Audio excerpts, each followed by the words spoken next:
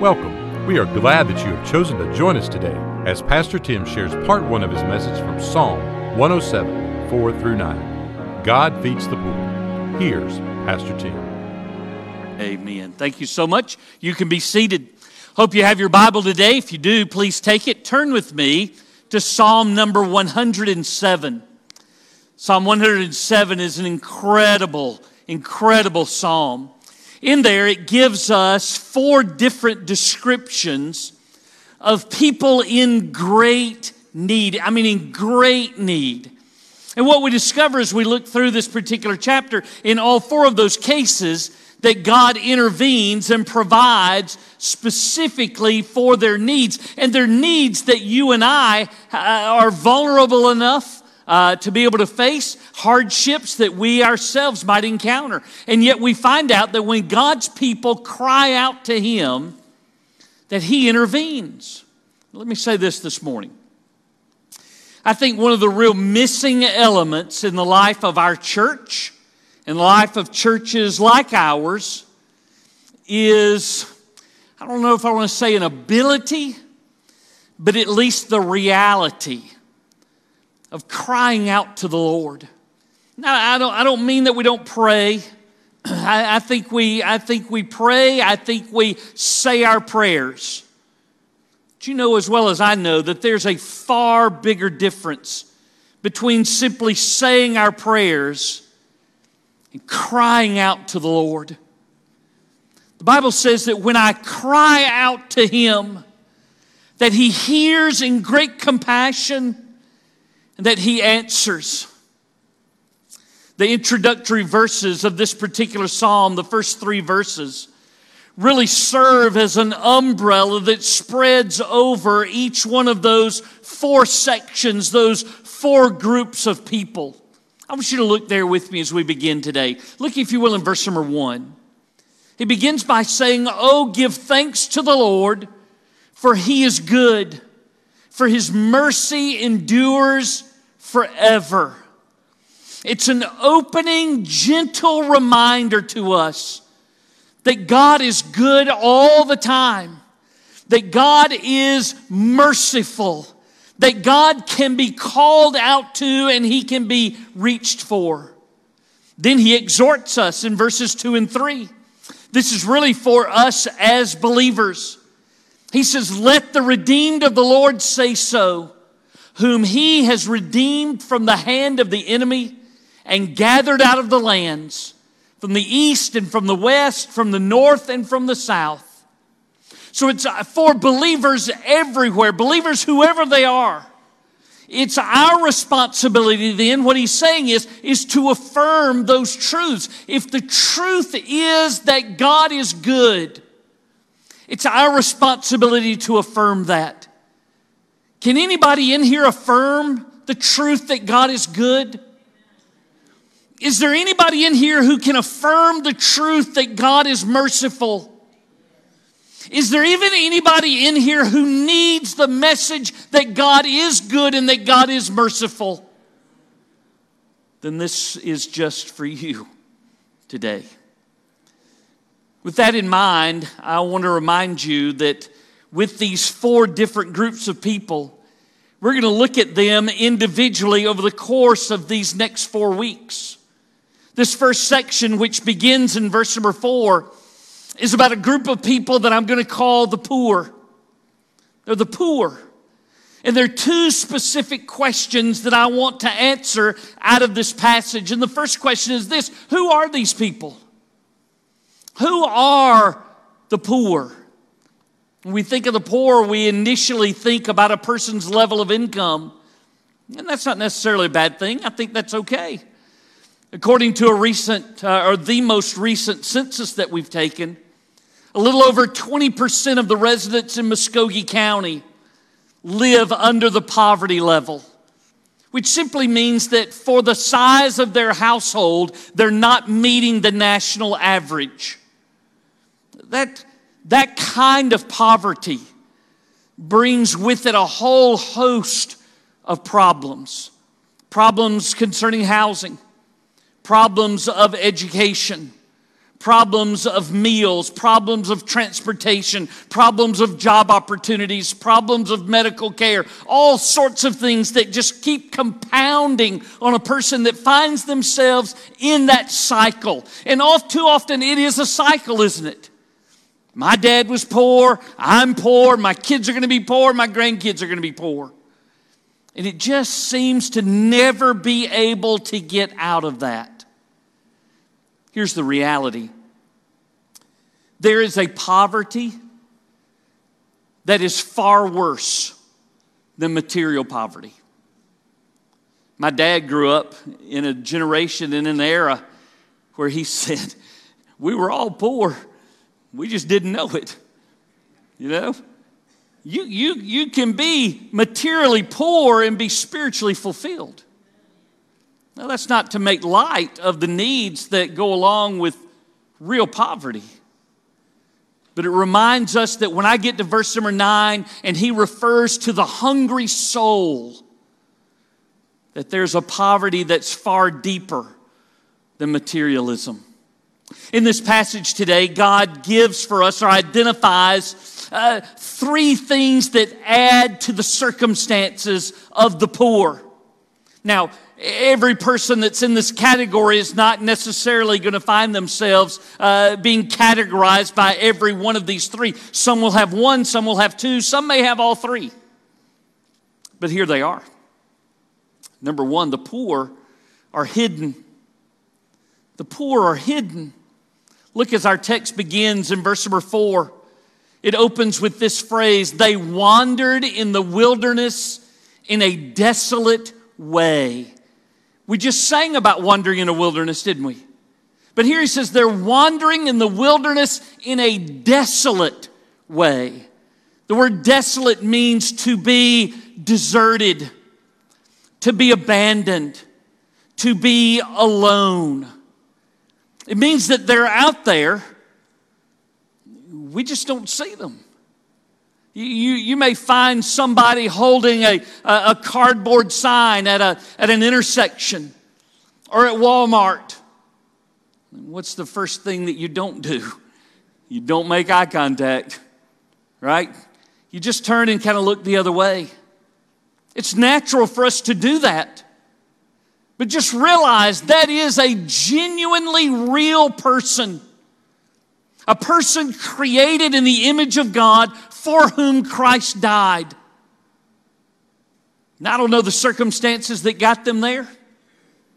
Maybe they're self-serving and maybe they're not. But it makes me think of the old Keith Green song about people need the Lord. He said, every day they pass me by.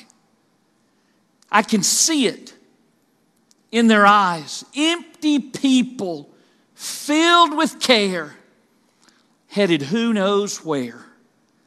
Headed who knows where because they're wandering. They're wandering in a wilderness in a desolate way. They are hidden, but hidden in plain sight. Number 2, the poor are homeless. Verse number 4 continues, they found no city to dwell in. When you get down to verse number 7 and God begins to meet their needs, what are the needs that he meets? He says he has provided for them a city for habitation. Listen, shelter is one of our most basic needs. And yet there are plenty of people tonight who don't know where they're going to find shelter. Throughout the state of Georgia, there are about 10,000 who don't know where they're going to sleep tonight. Numbers are hard to come by, and you almost have to take them in chunks like that because you can't rely on a census. You can't rely on a number of ways that we typically identify people. So there's a statewide group in Georgia that has chapters in different cities. There's a chapter here in Columbus who provides a survey that's called a point-in-time survey. I first became aware of this a few years ago when Alex wrote a story for WTVM. And he reported at that time that this point-in-time survey had identified 273 homeless persons in Muskogee and Russell counties. Now that same story, they've been following it, and so in 2020, the number was down to 259. It'd be interesting to see the 2021 and how the pandemic has impacted homelessness in our area. I will tell you this, that out of all the major cities in Georgia, Columbus is doing a decent job on helping the homeless to be able to find homes. Our numbers are far less than what you find in Atlanta, what you find in Augusta, and for sure what you find in Savannah. Savannah's homeless population is about 10 times what Columbus's is. There are those who need shelter. So the poor are hidden, the poor are homeless, and then the Bible tells me, number 3, that the poor are hungry. They're hungry. Even more basic than companionship or being noticed, being hidden, and even more basic than needing shelter, being homeless, I mean, as important as those things are, is the need for food. Feeding the Valley here in town reported that before the pandemic, that 10,000 children in Muskogee County were in this category of food insecure. It's 1 in 5. You know as well as I know that that number has increased this last year. You know, it's interesting that there are children who the only breakfast that they get is the breakfast that they get at school. For some, the only lunch that they get is the lunch that they get at school. By the way, can I say this? And not mean anything terrible by it. I don't mean it terrible in my heart, but it's probably going to come out that way. If we can feed prisoners for free, we ought to be able to feed children for free. Anyway, that's why those schools stay open year-round, to be able to feed children. Hunger is a longing hurt, isn't it? Look down at verse number 5. Hungry and thirsty. Look at this. Their soul fainted in them. Now we know if a person stays hungry and thirsty long enough that their body is going to wither. But he's not talking about their body. Hungry and thirsty, their soul faints within them. Their soul is withering on a vine that is supposed to provide nutrients for them. Did you know that a percentage of the offering that you give every single week goes to our association, where we join forces with churches all over this area to be able to help those who are hungry, those who are homeless, and those who are hidden? In fact, not only do we give that, we also give another percentage directly to the Hillcrest Ministry Resource Center to be able to provide those things. In May, this past May, we provided food for 297 people.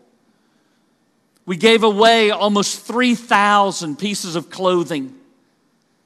We gave away 11 fans and 5 beds to boot. There's a need in this area. There's a need for us to do more. I just think there's more that we can do than just throw money at something. I think it has to go beyond appeasing our own hearts to say that we've helped with something just simply because we've given an offering. Our WMU ladies right now have a project that's going on that you can get in on if you want to. They will give you a bucket and a list. And for $22, you can fill that bucket all the way up and help families that are trying to get right back on their feet, just like this. There used to be a day where we didn't just give money to Mission Columbus. We went down there and helped Mission Columbus. Now, I'll tell you, my whole hip problem started by helping at Mission Columbus. Do not let that deter you. When I have opportunity to go back to Mission Columbus, I'm going. because there are needs in our area that are physical. But physical needs lead to emotional needs. And emotional needs lead to great spiritual needs. And we do those things in the name of Jesus and for the gospel's sake. So I said I had two questions. One is, when I come to this passage, I want to know, who are these people? What are they like? And the Bible gives me that threefold description of this group that we simply call the poor. But the second question that I have is, what happens when they cry out to the Lord? That's what you find. When we begin to dig into Psalm number 107, what you're going to discover is that there are a pair of verses that are repeated in each one of these four sections. In this one that we're in today, it's verse 6 and verse number 8. And again and again and again, you find this pattern continuing, a fourfold pattern that I want to give to you. Let me say this. Well, let me just get into it. Number one, the poor are grieved. That's the first step in this process. The poor are grieved. Now, I'm reminded when I look in verse number 5 that these are people whose souls are fainting within them. And then notice what they did. Notice verse number 6, and it begins with the word then. Then. You know, just like my dad said we were poor and we didn't know it. There are people who are poor and hungry and needy and desperate, and their souls are withering, and yet they do not know it. One of the saddest verses in all of the Bible says of Samson that the presence of God left him and he didn't know it.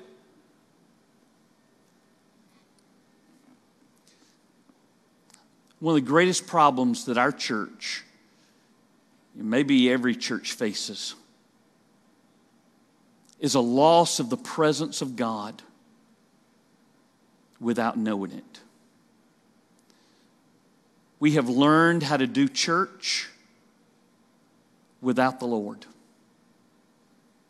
We can sing songs and preach sermons, and the presence of God be far from us.